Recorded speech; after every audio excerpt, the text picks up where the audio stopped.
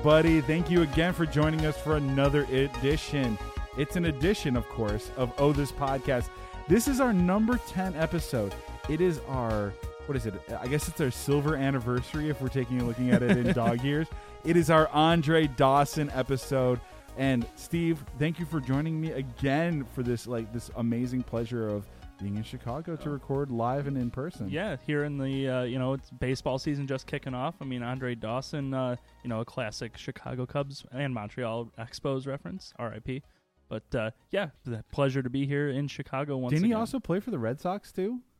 Maybe for possibly. Let's just say the Hawk. And the he's Hawk, just one of the greatest ever. Well, one Hawk did play for the Boston Red Sox, but we don't need to talk about him. Okay, we won't need to do that. So, again, thank you for joining us for episode 10. Steve, tell us the metadata for all this stuff. Oh, so you know what you want to do? You want to get on the interwebs. Maybe Webs get on of internet. Use your browser of choice, and then you're going to want to navigate to ohthispodcast.com. So you can pick up, you can find our episodes there. You can also hit us up on Facebook or on Twitter. We've got both of those. We are live on the social media platforms. And you can also get at us on Patreon if you want to check us out there, throw us a few bones, and support the podcast. We're always happy to take any assistance, especially if it means that you get to pick a beer or maybe a show topic, or you get to make me wind up watching the movie Grease and reviewing it for you. So, yeah, that's the propers, and let's dive into the beer of the day. That's awesome. Beer of the week, but beer of the week. Shout out. Well, it's my beer of the day. It's your beer of the day. Wow, geez, you've been drinking a lot of this. This shout out also. I think Jedi are superheroes, but we can debate more on Twitter about that one. Yeah, that's going to be a long-standing debate. That's not going anywhere. Yeah. Han shot first. So anyway, Steve, what's the beer of the week? What do we got going on? So a little happy little beverage that we have here today, because I decided that to celebrate being in Chicago and getting to be in the studio, I wanted to bring a little bit of a twist on what we were originally planning for the beer. So what we have here, we planned on doing Speedway Stout from AleSmith Brewing out in San Diego, but I dug into the cellar and grabbed out a variant of the Speedway Stout because I wanted to try something a little new. So we got Nibs and Beans Speedway Stout from AleSmith, which Nubs and Beans? Nibs and Beans. Okay, Nibs and Beans. So it's a variation of their Speedway Stout, which is their kind of flagship Imperial Stout. And this particular version of it, they throw in. It's got obviously a ton of coffee to it. That's like the mainstay of the Speedway Stout. But they throw in some chocolate and vanilla beans. And so it's just a bigger, richer, more decadent version of the base beer. And sure. I mean, there's nothing. I don't see nothing wrong with a little Imperial Stout on a Thursday. It's pretty awesome. I think it's a dark beer. It's like a porter, but I think it reminds me a lot of that Choco Vesa we had a couple weeks ago. Like in terms of like the taste palette and all that stuff. It has a nice bouquet as it takes and goes past your left gums. Yeah, and it's weather appropriate now. We got a little cold snap here in the Windy City. So we need to figure out how we can move out of this place. So yeah, so I mean later this weekend, we'll be cracking into the 60s, maybe the 70s, I hear. But for now, we're gonna drink some stouts. So yeah, this is a fantastic beer from AleSmith. Highly recommend getting out there if you're into craft beer, or if you just want to have a good beer in a cool place. They've got an awesome brewery out there. They are big into baseball. They've got a Tony Gwynn museum at their brewery, which is pretty cool. They also have a beer dedicated to Tony Gwynn. So nice. Really cool opportunity to make fantastic, or they're great brewery, make fantastic beer. This one clocks in at a 99 on Rate Beer. It doesn't currently have a rating on Beer Advocate because they haven't amassed enough reviews yet, because it was a limited release beer. Sure. But eventually it'll be up there, and it'll be right around the 98 to 100 mark. 98 to 100. I reckon.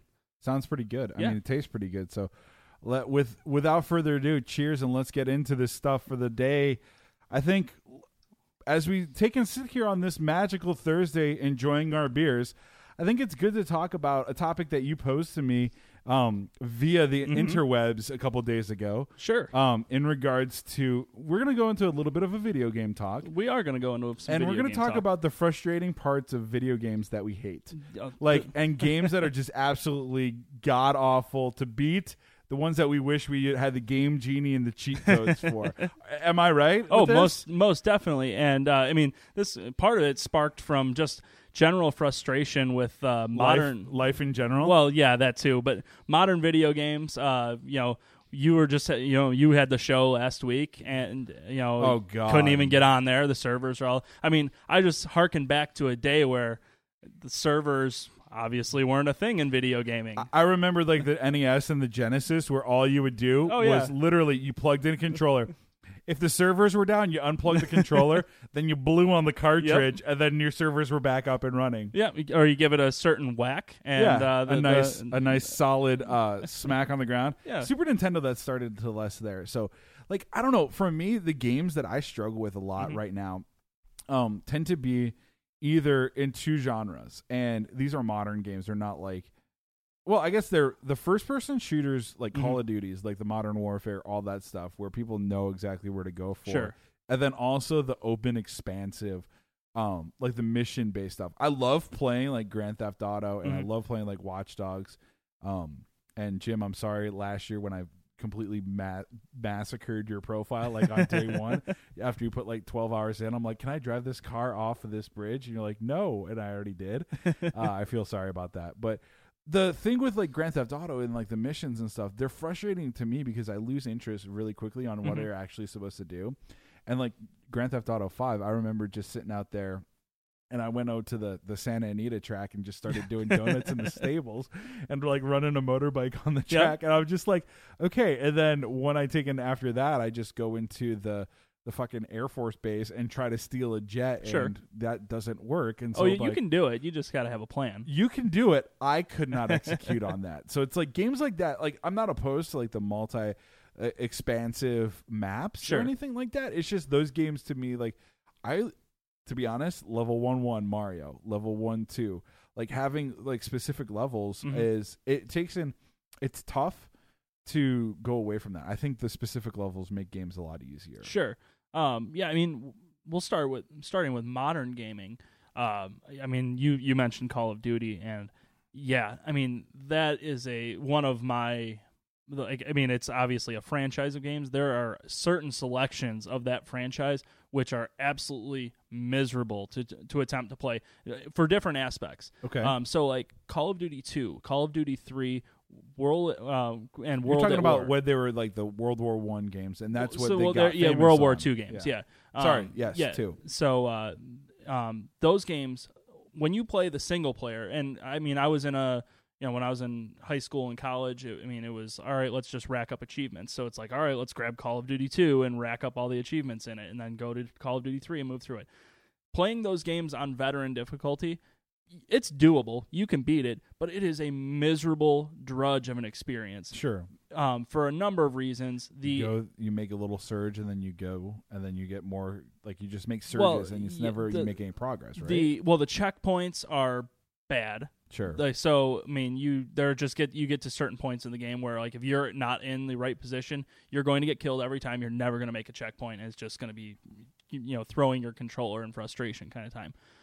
But the worst part about the Call of Duty games, for me, playing single player, is the goddamn grenades. They can land a grenade every single AI will have, like, it's as though, like, in lieu of ammunition, they just took a backpack full of grenades and are throwing them at you from every possible angle, and lo and behold, they get them within 3 feet of you every goddamn time. It is, sign them up. They could play for the Yankees. Oh, it is just awful. I couldn't tell. I mean, going through specifically Call of Duty 2, Call of Duty 3, and then World at War. Those were oh my lord, just total. Like, got to the point where I seriously considered just snapping the disc and walking away. Yeah, I think that happens too. I think my thing, I played those games a little bit, but the Call of Duty, my gripes start with when you get people online and you start to play some of the multiplayer. It gets frustrating. I know I am bad. Sure. But I know I'm not that bad.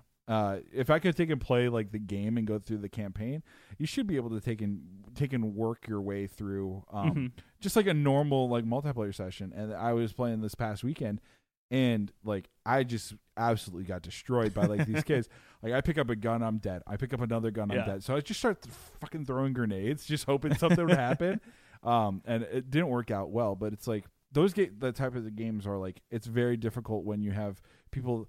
I think a byproduct is you have people that are very good at it. Yeah, that's all they do is they spend their time on Twitch, which is more power to you if you could do that and be a professional gamer. Mm-hmm. It's just like for somebody coming into it and thinking you'd ever like, I'm happy I'm at level 4. I think. Right. Like that's 4 levels higher than the multiplayer that I've had in the past. Yeah, so with multiplayer, that's the second facet of frustration I have with that franchise because, I mean, but it was my first foray into more serious online gameplay or like console multiplayer gaming was Call of Duty 4.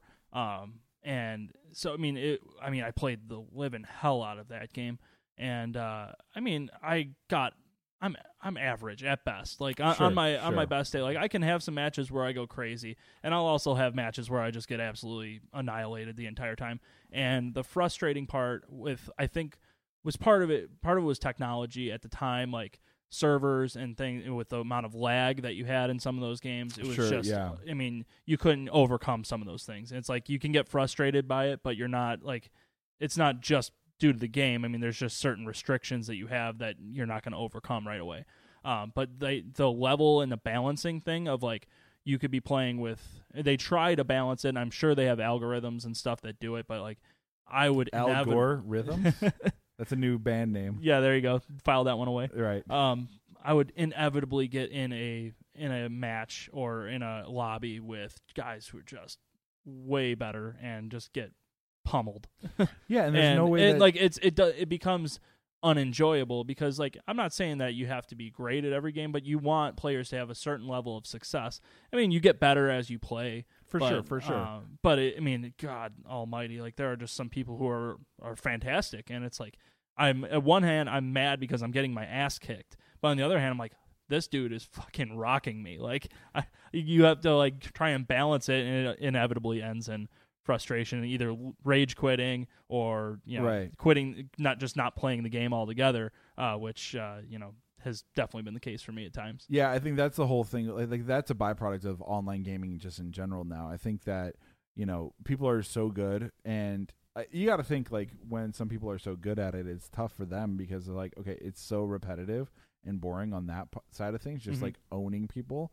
Like I know my buddy JJ, he's been within the top 100 in NHL for years, several years, on various different modes in there, and it's like it's got to be frustrating for him. But that's not a game that's just like increasingly hard for it. It's right. Just, you lose that there. Like, what are some games like for you? I know, like for myself, Nintendo wise, like let's take it old school. Oh boy, like retro games. That's where the majority of my frustrations lie. Yeah, I think most of the arcade games, like their whole games, like Xantar is a gelatinous cube who eats a medieval warrior, and you eat a chieftain, and you ascend to a new village. I think of that, and I'm like, the whole concept of those different games are to, make you pump quarters in there. But like starting to get back into some games like, fuck, Punch-Out sucked at times. Yeah. Punch-Out was frustrating. Well, as a kid, Punch-Out, I mean, Punch-Out's one of my favorite games because it was one of the first games I ever played. Sure. But yeah, I mean, as like a 5-6-year-old kid, like you don't understand necessarily that, like, oh, you have to watch the pattern and then make a move at a certain point and then counter a certain way in order to to beat a character. So you could get up to a certain point and then it gets tired. You would just get your ass waxed by somebody. Let me say, when we played it was Mike Tyson Punch-Out. Right. Yeah. It was. I need to clarify that it was not Punch-Out there. They had two Mike Tyson's Punch-Outs. Didn't they make an NES? Was the SNES version Mike Tyson's Punch-Out, or did they switch it to just? I think it was Super Punch-Out. That's right. It was retroactively they changed it. Yeah. For me, that was the whole thing. It's like you go to King Hippo. It's like you got to do it right, otherwise you can't go on to the. You know who always King Hippo? I figured out. The second Piston Honda. Sure. Kicked my ass every time. Yeah. Yeah, for whatever reason. Like the first one I got through, I figured that one out. But the second time you fight him is when I got my ass kicked. I mean, eventually, obviously, you learn that it's like, oh, like there's a very simple pattern here. I mean, Mike Tyson is tough, but you can do it.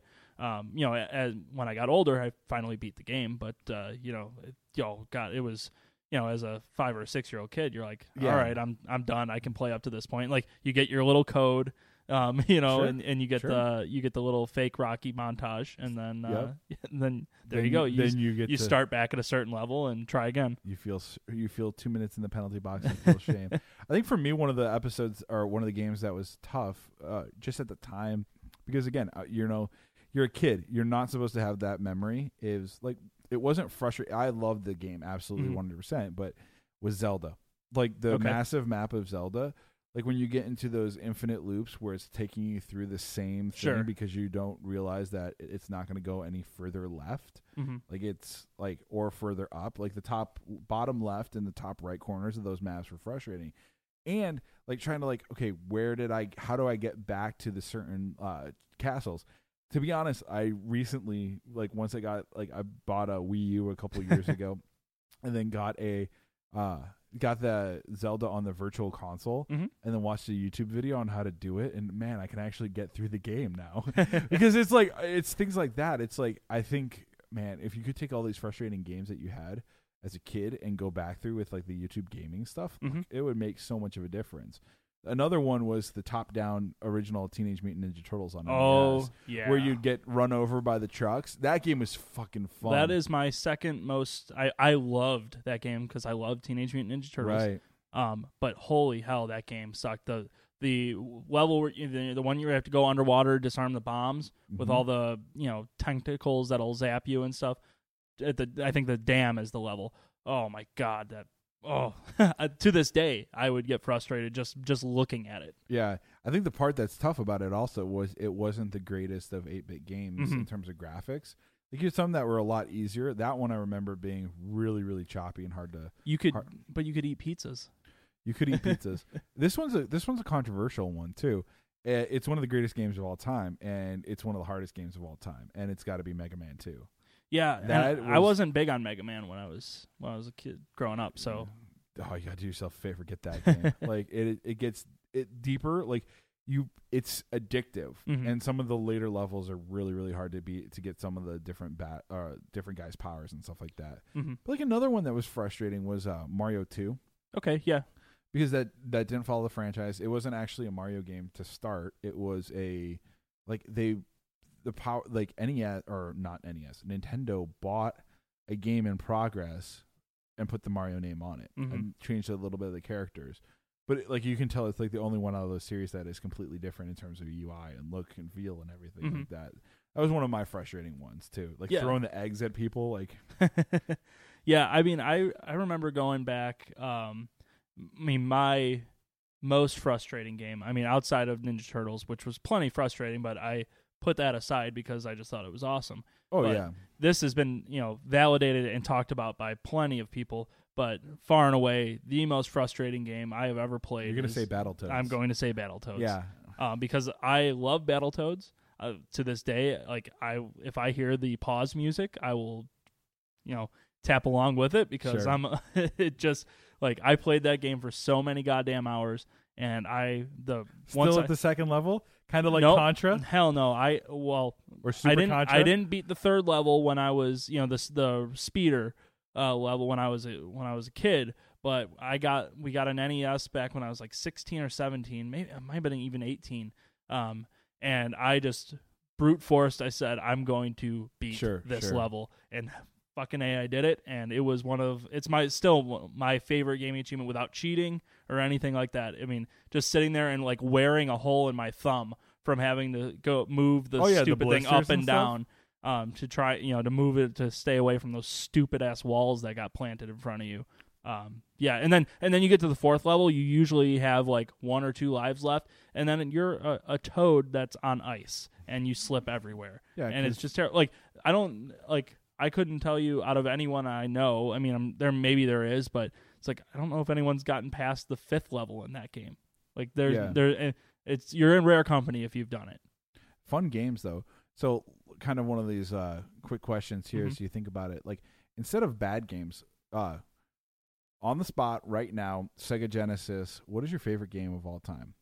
I'm on Sega Genesis. Yeah, not frustrated, awesome stuff. one that I guess, I mean, I don't know if I would call it my favorite game for Sega or for the console, but one that I played a whole hell of a lot was NFL Football 94 with Joe Montana on the Chiefs. Yep.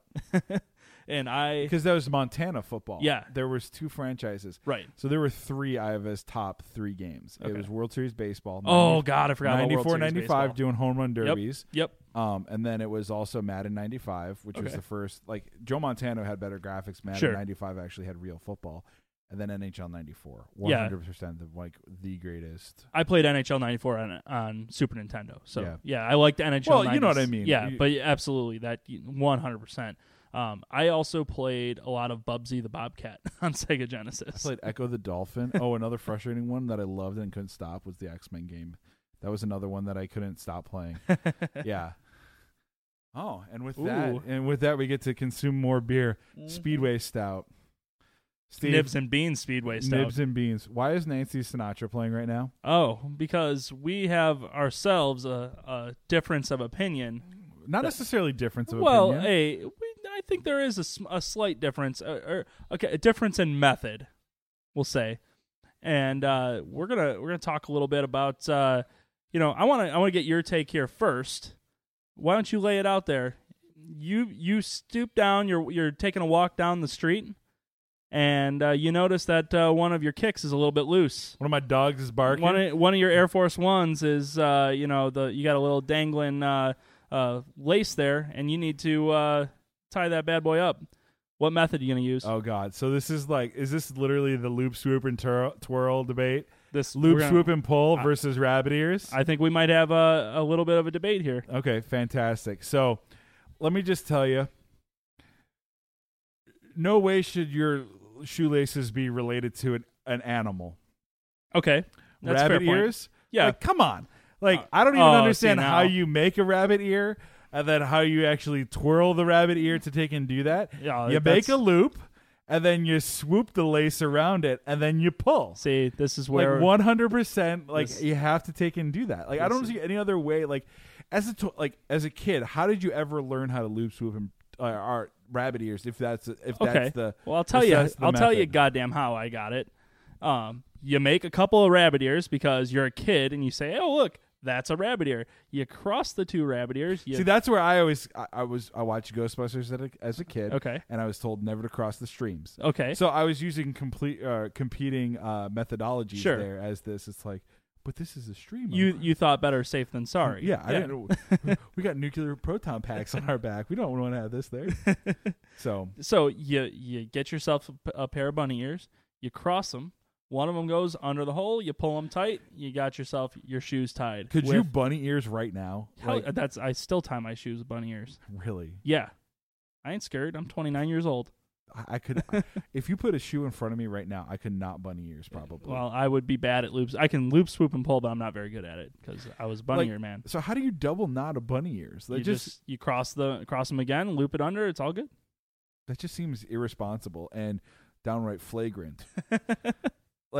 You're choking double bunny ears. I always felt it the Trix box guy. We go on. If we had the video podcast capabilities, I'd do it right now. Just a challenge right here. I could take and figure that out. We can take and edit this section in here for that. No, I don't know. I don't know if it was just in for our household we decided that it's a loop, swoop, twirl, but it's sure. If that's the thing, or if we tried bunny ears and I wasn't as accelerated at some point. Does this? No, I mean I think the loop, swoop, and pull is the most taught method, right? And maybe I was just shitty at tying my shoes when I was a kid, or you were accelerated. Or maybe I mean. I get shit for bunny earing it all the time. My girlfriend would be like, "Oh, well, look at you doing your bunny ears." Yeah, well, my shoes are still tied and I'm all good. This is true. I don't know. I don't have anything. What about Velcro? Oh, I mean, Velcro or slip-on? Oh, how old are you? That's the question. Because there comes a point in time in which Velcro becomes socially unacceptable to be your shoe tying device. I think Velcro is if you're looking at a normal distribution curve, okay, it is the outline 20% out of the standard deviation on both ends. Yeah, until you're 5 and until you're 75. I think in that realm, and this is not hard and fast. These aren't scientific facts.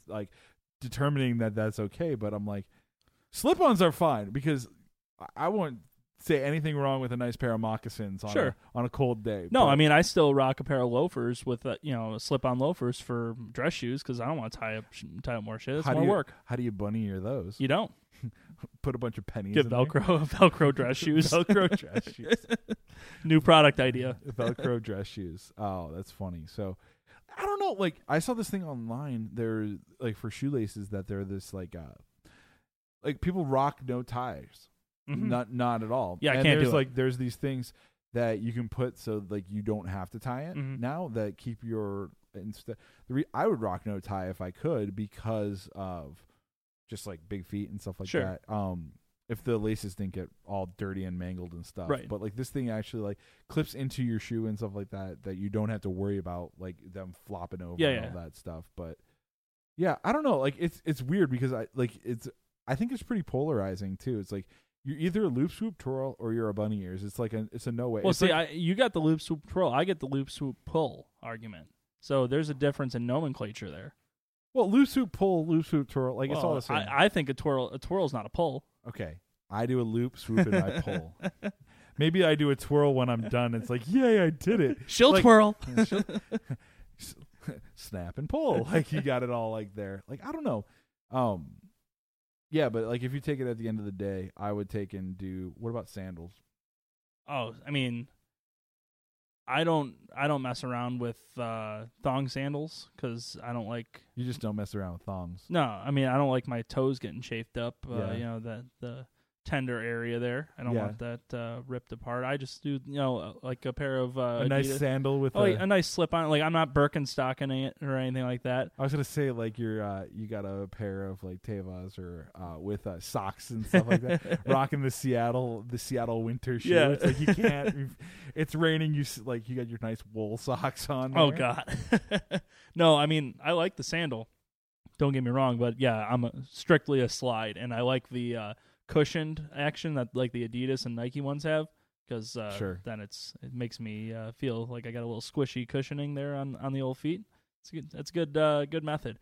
Velcro shoes though. I mean, you got Velcro on the sandal. Is that technically a Velcro strap? I don't know. How old are you? I think at some point it's fashion, at another point it's for necessity. Yeah, too. right? No, I can't tell you how awesome it's going to be that at some point in time, I know I'm going to be going back into Velcros. And then I want to take and start doing like Air Force Ones that are straight Velcro, like literally straight. Or like Charles Barkley retro Space Jams that are. I mean, I can't imagine that. I mean, it's impossible to do that. I mean, there's a company that I know of that will put like turf bottoms on like a basketball shoe or like any kind of shoe you want. They'll rip out the normal like sole that it has on there and put like a turf bottom for like playing sports on like for fake turf. AstroTurf. Yeah, nice. Yeah. So I got to imagine that if they can do that, they can do the same thing, rip out all the lacing and put some Velcro in there. I think with any amount of money, anything is possible. Should be done is the next question. You know what I'm saying? Yeah. Like, didn't Ken Griffey Jr. wasn't his first set of like rookie baseball shoes or his first contract? Weren't they just Air Jordans with baseball spikes on them? They were very similar. Yeah. I mean, I don't know if they took the same exact shoe, but they were very similar. I mean, I've had some Griffeys in the day, which were actually the Griffeys that I had were very similar to like I don't know the exact vintage on the Jordans, but I mean it had to be like sometime between 96 and like 98. The ones that just kind of had like a panel, Space Jam ones, like a Nike swoosh like panel down the side of them. They're very similar to that shoe. Hashtag real talk. Ken Griffey Jr. notorious loop, swoop, and pull. I don't really know that, but I'm taking and throwing that out there. I don't know. Ken, reach out to us. Let us know what you think about that one. I'm curious. There's a really good Ken Griffey Jr. story about like one of his last. It was I think when he was back with the Mariners. Like the last run when he was on right before he retired, the Golden Goose. And he was like napping in the clubhouse or something, or just like chilling in the clubhouse, and they like called on him. They're like, hey, get up, get loose, because you're gonna be pinch hitting at some point. And he had like his Nike like swingman logo something on, and he points to it and he just goes like, you see this don't get loose. That's awesome. That's great. But I mean, if you were trying to save time and you were getting loose, maybe a little turf shoe with a little Velcro on it, King. Maybe that'll be the next Nike line. So what about the Back to the Future shoes? Because those are self-tying. Mm-hmm. So you cannot do loop, swoop, or pull or That's rabbit cheating. ears. It's just cheating. I mean, but it's like throw it out. Velcro. It's Velcro, but it's also like automatic Velcro. Yeah, I don't want any. You can't have any sort of mechanical assistance. It's got to be. You've got to fasten it yourself. Okay. Whether it's Velcro, which is easy, you go to your bunny ears, you go to your loop, swoop, and pull. So, existential question right here about Okay. this loop, swoop, and pull versus rabbit ears. If somebody tied your shoe for you Uh-huh. and they tied you as a loop, swoop, and pull, how would that make you feel? I'd be all right with it. Okay, but Yeah. would it eat you up inside? No, not If at all. somebody tied me with a rabbit ear, I'd probably be fucking pissed. Like, literally, absolutely, like, it feels different. Why? I don't know. It just feels What if you different. weren't looking? And they tied my shoes together? That would be even worse. You know the thing when You would probably want to go with a loop, swoop, and pull for that sort of knot if you were tying two shoes together. Oh, sure. Yeah. Yeah. Because, like, otherwise you'd have to get the feet together and align it, like, tie their legs together and all that. Or, like, Yeah. giving someone, like, a loopy. Remember, like, middle school when kids would just, like, literally pull your string and it's, like, 7 feet of actual Yeah. shoelace. See, the thing I like, I mean, here's a non-tie options. Like, when I was younger, it's like you didn't have time to bother tying your shoes. I mean, you were always running around with your shoes untied. Just tuck those bad boys in. As long as they were tight enough at the tongue, just throw the laces inside your shoe. You're good to go. Yeah. God, I remember when I started playing sports and all that, like, we would have to get our shoes taped. Like, Mm-hmm. in college, we'd have to get our ankles taped and our shoes taped, like, to have the laces all. Sure. Like, this is either for games or different things. Long story short is I remember trying to get the spats off of the tape off of, they call them spats, like, Mm-hmm. the tape off. And I'm like, oh, well, I'm just, like, not paying attention. And they give you, like, this tape remover, right? And I literally, instead of, like, taking and going against, I went with it, and I caught the side of the shoe, and I sliced the whole shoe, like, in half. I'm like, well, this is going to be interesting. I don't know how I'm going to work with this. So I took the box back to the trainer. I'm like, yeah, I think this is broken. And they're like, what happened? I'm like, can I get a new pair? They're like, sure. Like, fine.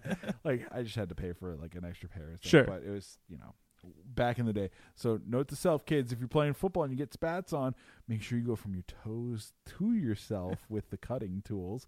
Otherwise, you might have to buy a new pair of shoes. Yeah. I never had to really worry too much. Like, I would double knot, like, in any sporting competition, double knot, and generally wouldn't have to retie at any point. I don't know. I've never been, like, particularly picky on, like, how tight my shoes are. Like, I know some people are, that they'll be For like, safety reasons, yeah. Well, yeah, I mean, with basketball, like, you want it generally fairly tight because you're running the entire time. Right. But, like, never been, like, super picky where it'd be like, oh, this is a little bit too loose. I'm going to make a big deal about it, retie my shoe, 4 times to finally get to the point where I want it. I would just deal with it, kind of thing. Yeah, through football, like, I mean, I had, like, you have bad ankles. Sure. Like, being an offensive lineman, you get rolled up on. Like, literally, I don't remember the longest time I didn't have a sprained ankle, like, consecutively. Like, it's crazy, but you get rolled up on, so you want to have, like, make sure you have tight shoes, like, for that. I just, like, think, I'm looking back, and it's like, you remember Blades of Glory? Uh-huh. And McElroy is he's tying the skates. Yeah. It's like, you have to tie it, it's 3 distinct layers. You have to tie it tight here, here, and here. Oh, my foot hurts. My foot hurts.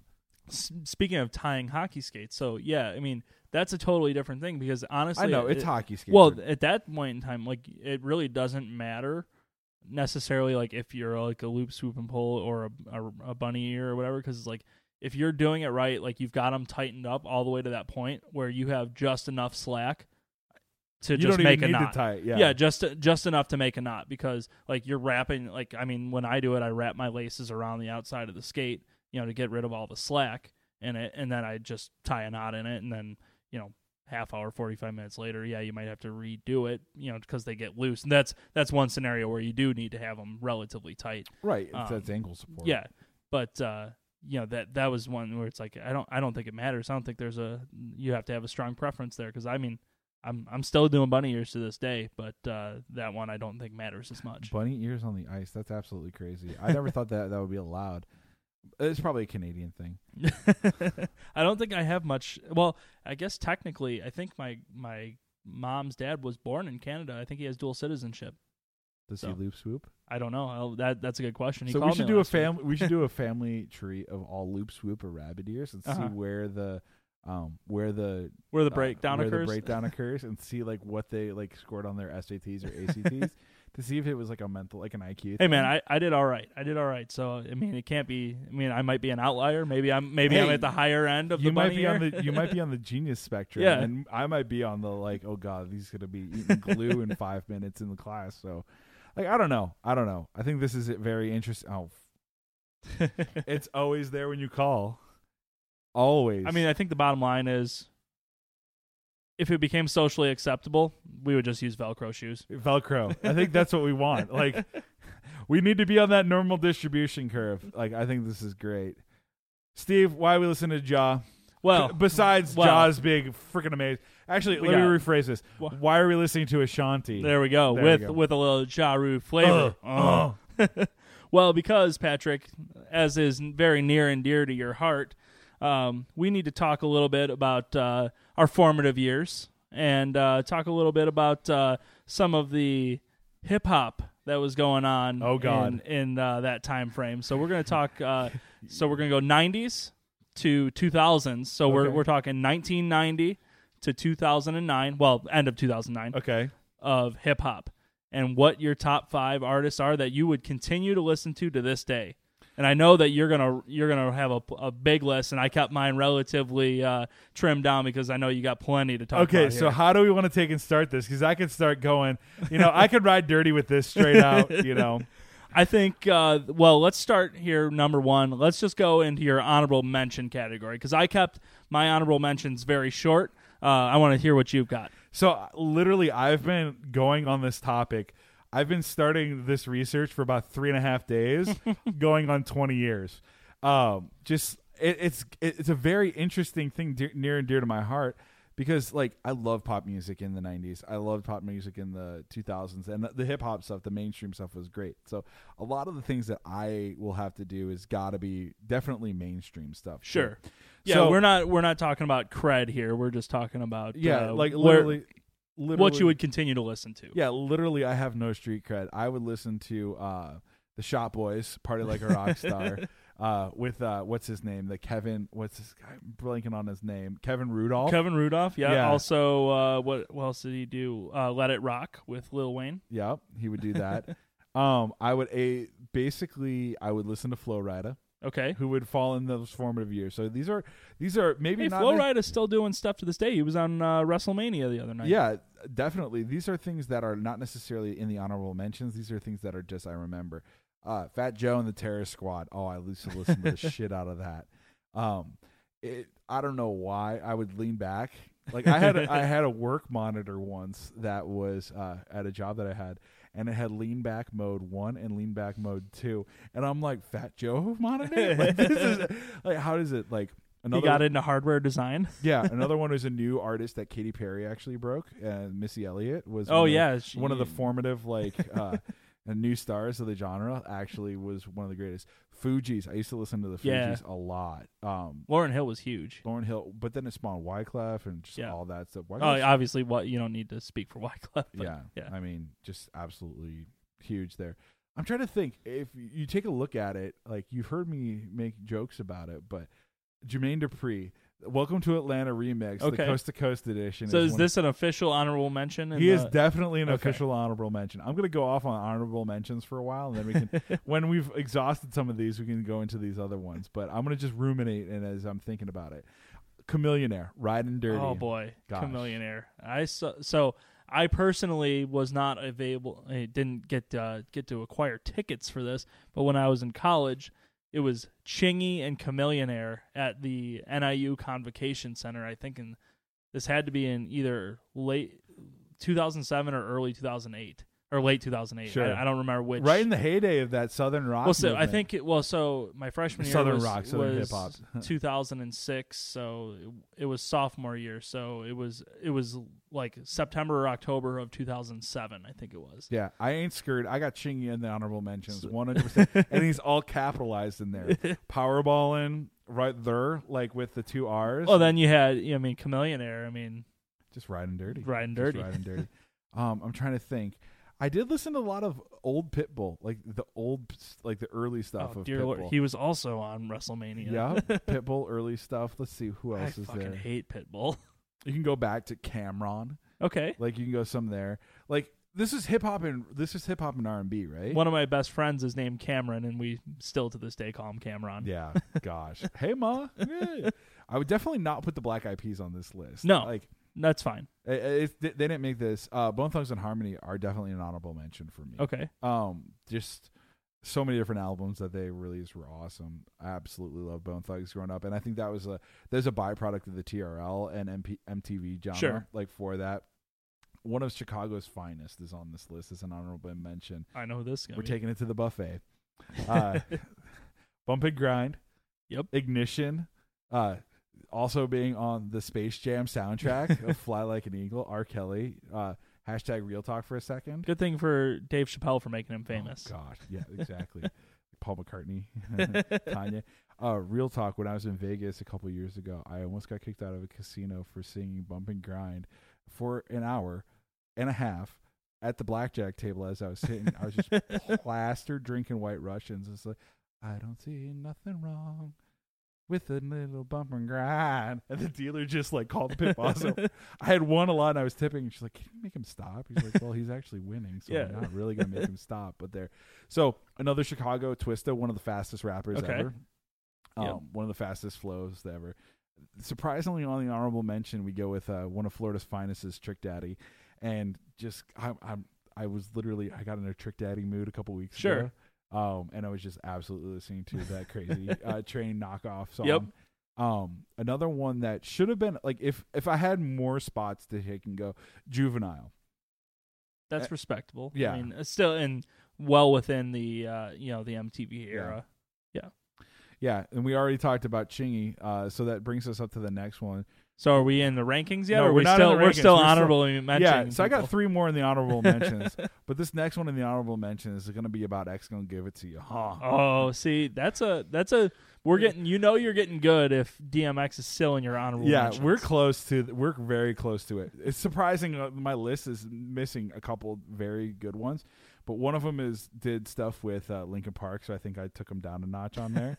But anyway, so DMX was definitely on there. Another one is Lil Jon and the East Side Boys, or Lil Jon and also with the East Side Boys. With the East Side Boys or without the East Side Boys. Yeah, maybe not with DJ Snake, but still, definitely Lil Jon. Like just with Usher, also made famous by Dave Chappelle. Yes, also made famous by Dave Chappelle. Usher is on there as well. Like for sure. But the more like the R&B, Usher is good, solid. 3 6 Mafia.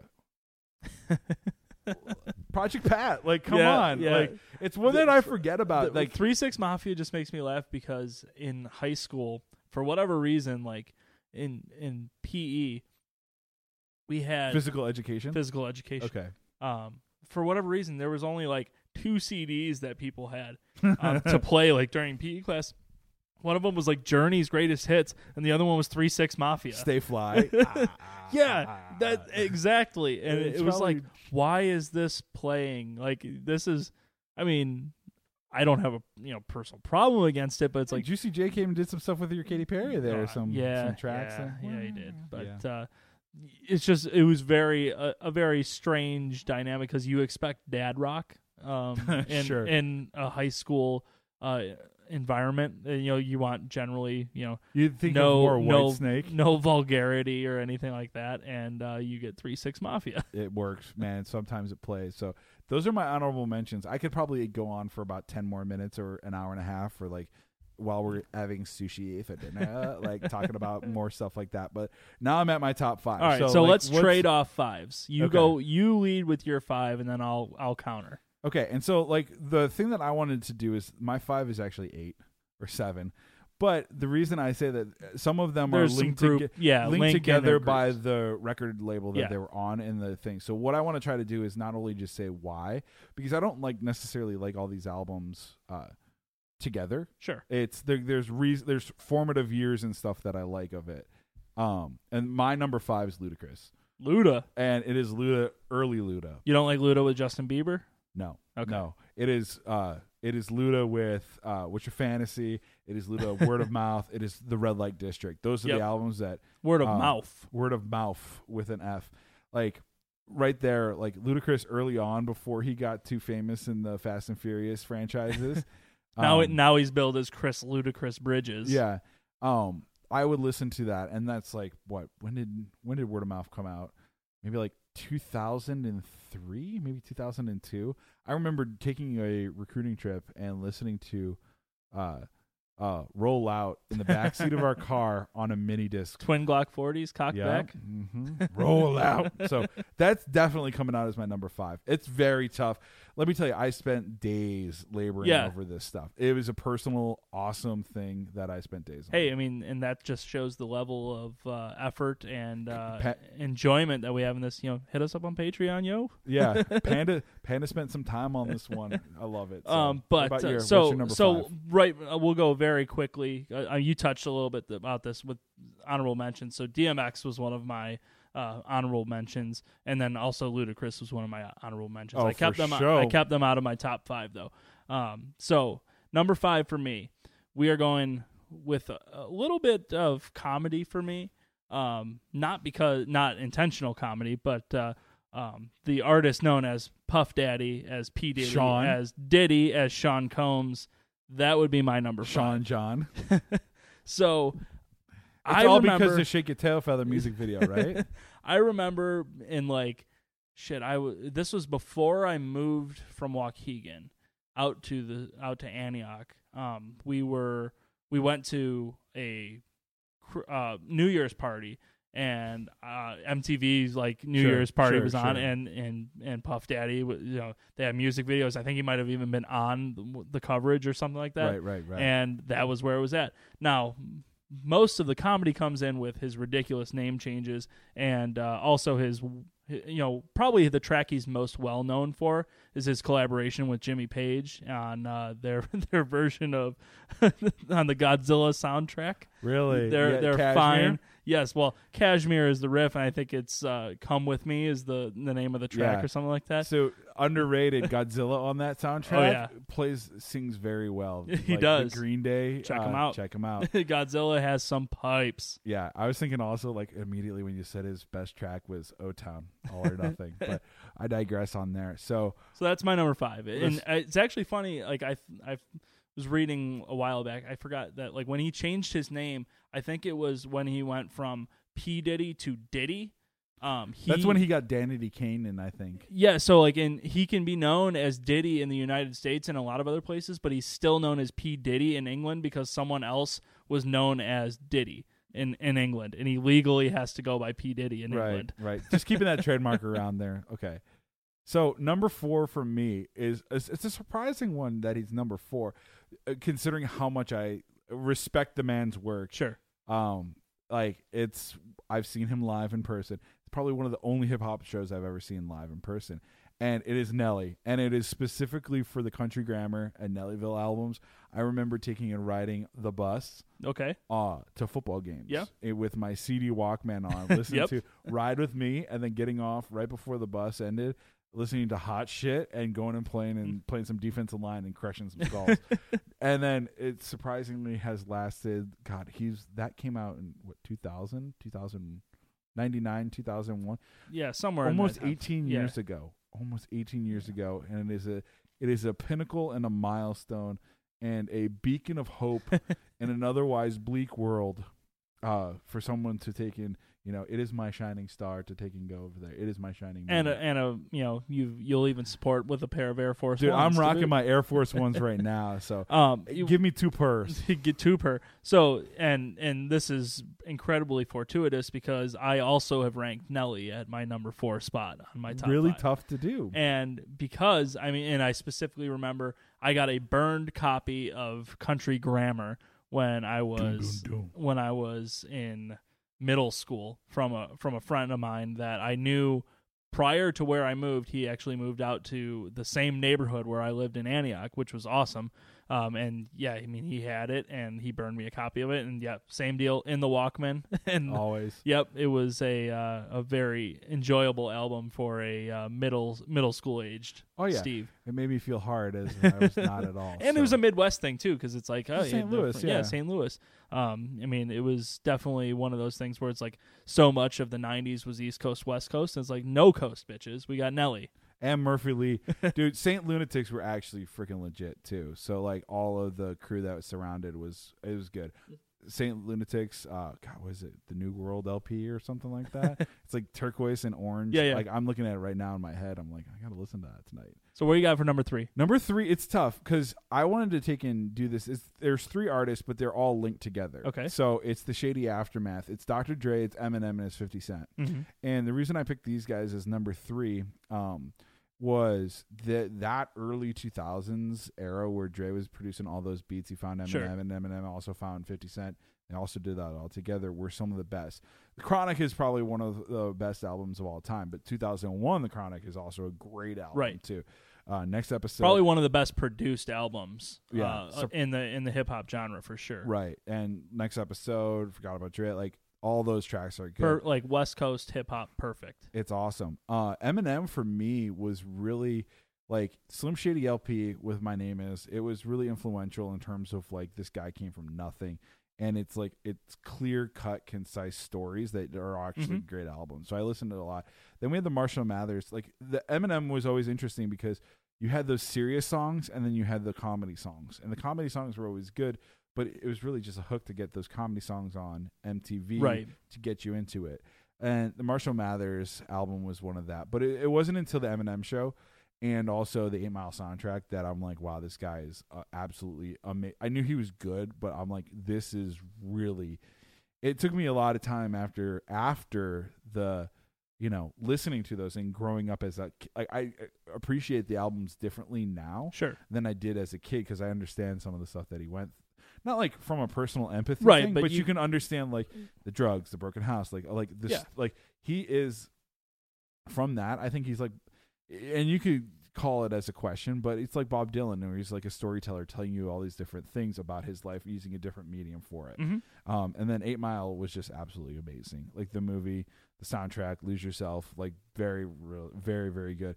But then it was like also 50 Cent, and it was Get Rich or Die Trying, and that's like 50 Cent was on a lot of different things. Like he did a lot of different Vitamin albums. Water. Yeah, and it's like 50 Cent. That album was amazing. Like that Yeah. was. I remember that came out in 2002. I bought it from Target in a suburb of Seattle, and I listened to it on repeat. And I was like, gosh, it was that. So that Shady Aftermath, and then The Game when it came into it. Game's first album was also good. So I'd put those, like that collection of there as the number 3. I think Dr. Dre could easily be the number 1 with me for another stuff too. Okay. But I wanted to keep those kind of together as that's a collective of a body of work. Sure. So that's my fair number enough. 3. We'll So, let you lump those bad boys in there. I have a reason for it. Yeah, no, you do. Exactly. So quickly for me, and this one doesn't require a lot of explanation. Really 3 for me, Outkast.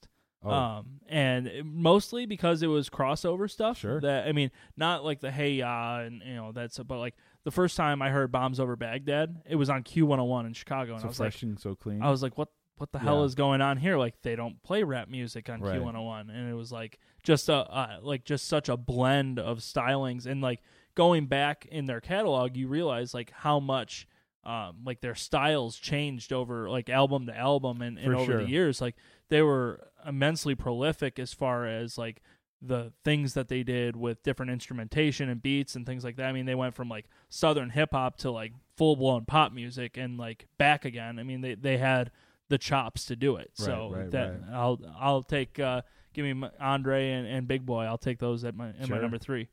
Yeah, so I think that's admirable. Like I didn't even put them on the list because I knew that you were going to have them there, and I don't think it's because that they're not honorable mentions. They just like there's so many different bands that or artists that I had there that I would go to. It's personally I would go to more frequently. Sure. So like my number 2 has got to be the Notorious B.I.G. Biggie Smalls. Like straight up, what a career cut short, but what a what a lyricist too. Like, and the things that I looked for, and I keep going back to, are storytelling. Again, it's just a different medium for storytelling, and so I don't want to take and put Diddy on there or Puff Daddy, but he did a lot in terms of the beats and the production work on all of Biggie's stuff. But it was the feel, it was Hypnotized, it was Juicy, it was all Big Papa, it was the whole actual absolutely. like the songs that made it there. And it's really unfortunate that we didn't get to see as much more of him as we should have in terms of long term. And I'll address that in another one too, coming up here pretty quickly. Yeah, that's a very solid choice, and it wasn't that I didn't. It was just before my time, before I was paying attention to music as close. Yeah, it was when he was, when he died. So 97. I was into music, but not into everything. So it was it was just one of those things where it's like you catch certain parts at certain points, and other points you just aren't in the era for it. And that was one of the ones that I didn't catch on to until later. I can put on Life After Death any day of the week and just be transported back. Like, it is an amazing album. Yeah. It definitely is. So my number 2, and you've already touched on this, but I'm going to go with Eminem in my number 2 slot. And really the reason there again is another genre crossing artist. And it was, again, one that was it was in that same time frame where it's you don't hear rap music on alternative stations. Sure. It's what the hell is going on? I'm hearing Eminem, do Slim Shady on Q101. What is this? This is odd. And I like it, and this is fun. And so I mean, and then getting a little bit older, I mean, I was going through middle school and high school with the Slim Shady LP and was it the Eminem Show and all those albums were prime, right in that time frame. It was wow, you just kind of get blown away. I mean, Stan is still one of my favorite songs that, regardless of genre.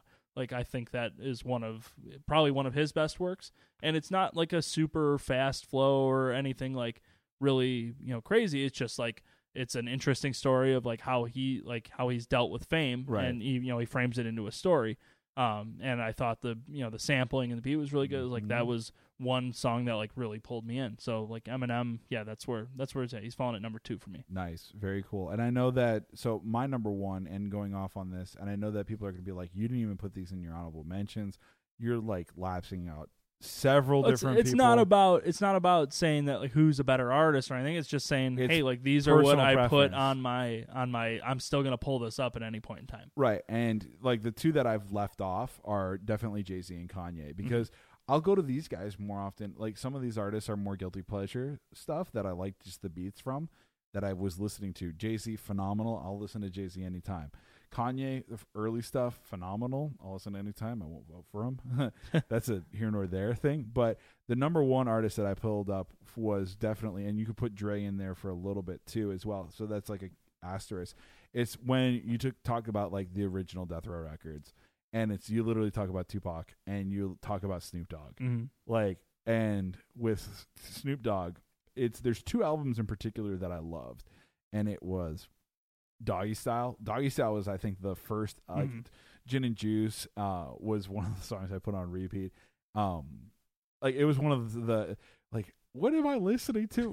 Can I listened to the lyrics, and I'm as a kid I listened to this and was allowed to, and I respect my parents, or I respect my parents now from letting me choose and stuff, but it was vulgar. I'm I should not be listening to this as a 8-year-old kid. Sure. This is something that I not listen to. But then there was also his Rhythm and Gangsta album where he did Drop It Like It's Hot and some other stuff. He did some stuff with Pharrell and Nerd on there as well. Yeah, the production stuff is really cool. Some of the stuff that he's done over the years. It's changed, but those 2 are the iconic Snoop Dogg albums. And Tupac, for me, it's All Eyes on Me. That's hands down one of the best albums of all time. And it's another example of another career cut short, way too short. For what we've really come to know, as from hip hop, it was a beef that probably shouldn't really have existed. It's unfortunate that has happened. That you had that West Coast, East Coast bias that was fueling it. There were things that were on both sides that were not great, but the music itself, like from that genre, that era, like the mid '90s, Snoop Dogg, Dr. Dre, Biggie, Tupac were amazing. And one of the songs that is a go-to is you hear that first hook of California Love, and it's like, oh my God. Yep. That is one of the greatest songs, hip hop songs of all time. Anytime that comes on, I stop what I'm doing for the 3 minutes, 4 minutes, and I listen to it, and then I replay it, and then I listen to it again. Then I go on my day. Yep. That's a twofer. So, and you touched on this. So, number one for me overall, Jay-Z.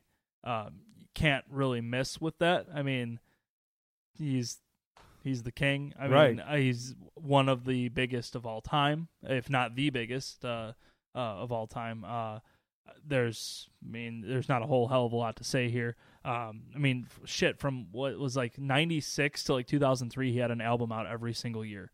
Which is, I mean, some musicians are more prolific than others, but I mean, that's nuts to have like that many new releases. And like some of them, like I think the one that he did with, I think it was like 2000 or 2001. I mean, it wasn't originally meant to be one of his albums, but it just it was with Rockefeller. And it wound up just becoming a solo release. I mean, he did a lot of like collaboration stuff on that album with other artists. But yeah, I mean, Volume 2, Volume 3, I mean, Black Album. I mean, all of them are fantastic. Yeah. I mean, I'll put Jay-Z on any point in time in my day, and it's not going to probably turn off. I mean, all of those at different points in time, on CD. Yeah. Now it's obviously all digital. He wants you to get Tidal, but yeah. Sorry, Jay. Sorry, Jay. I'm not going to sign up for it, but you got enough money, you got it covered. So, yeah. Between you and Beyonce, I think you're doing all right as far as financials are concerned. But his flow, his creativity. I mean, the production was always there, and he's always like experimented with different stuff there. It was all very intriguing to me. Right. Yeah, I mean, it was there. Like, it doesn't feel like of his entire catalog. There doesn't feel like there's a lot of like plays off as far as like, hey, I'm just phoning this one in for the to roll out the album. Like, every song has a purpose. Right. And like I said before, these are personal things that I go to. I know that I miss Lil Wayne. Oh, he's yeah, on there. There's plenty off the list. That, I mean, this is just strictly to say, hey, like, if this pops on, we're gonna, if we're taking a top 5 and we're gonna throw together a quick playlist, like, this is what's gonna be on it. Yeah, and if you get a chance, like, if you're listening to this, hit me up on Twitter. Tell me what your top 5 is. It'll be interesting to hear what other people have done in terms of, like, the 90s to 2000s, that genre in terms of, like, hip-hop, R&B. And it's like, there's no right answer, there's no wrong answer, but, like, throw it on there. And don't be afraid if, like, Vanilla Ice and Ice Ice Baby is especially because, like, hip-hop isn't my number one genre. Like, right. It's not my hip-hop rap. Like, it's not where my wheelhouse is. So it's like, everyone's entitled to have a different musical opinion, so it's like, why not discover something new? Yeah, some people... Or even if it's not new, just discover something else. Yeah, some people like Poison, some people like Rat, some people like Quiet Riot. You never know what's actually going to happen. Oh, we ran out of time. You know who we didn't put on our albums? Who didn't we put on We didn't put Nick Cannon on here. And I know that's like, we're talking about that. Like, Fuck Nick Cannon. Was it Mariah Dave Carey? Chappelle. Yeah, like, this is a whole, like, later than... We're not on the know in terms of, like, the E! Network about who's dating who these days. Yeah. But, Steve, fun episode. Like, Very I didn't fun. think we could talk about shoelaces for as long as we did. Oh, I mean, we have, various viewpoints on the world, and that's just another philosophical point that we will beg to differ on. I think, again, it comes down to what really makes a human tick. Like, that's, if you can't get anything from this podcast, this is exactly what it's like. Very existential questions Most that we definitely. just veil with fun and comedic timing. But again, what we would like to take and ask you to do is please do us a huge favor and visit ohthispodcast.com. Go to Twitter, take and like us, follow us on Twitter as individuals. Yeah. We would love to hear from you. Also, you're at at P4R1? At P4R1. And I'm at Steve Hombaker. That is awesome. Do us a favor, if you have already subscribed and you're vibing on the shows, make a little review on iTunes, on the Google Play, whatever you can find, Overcast, any of these different things.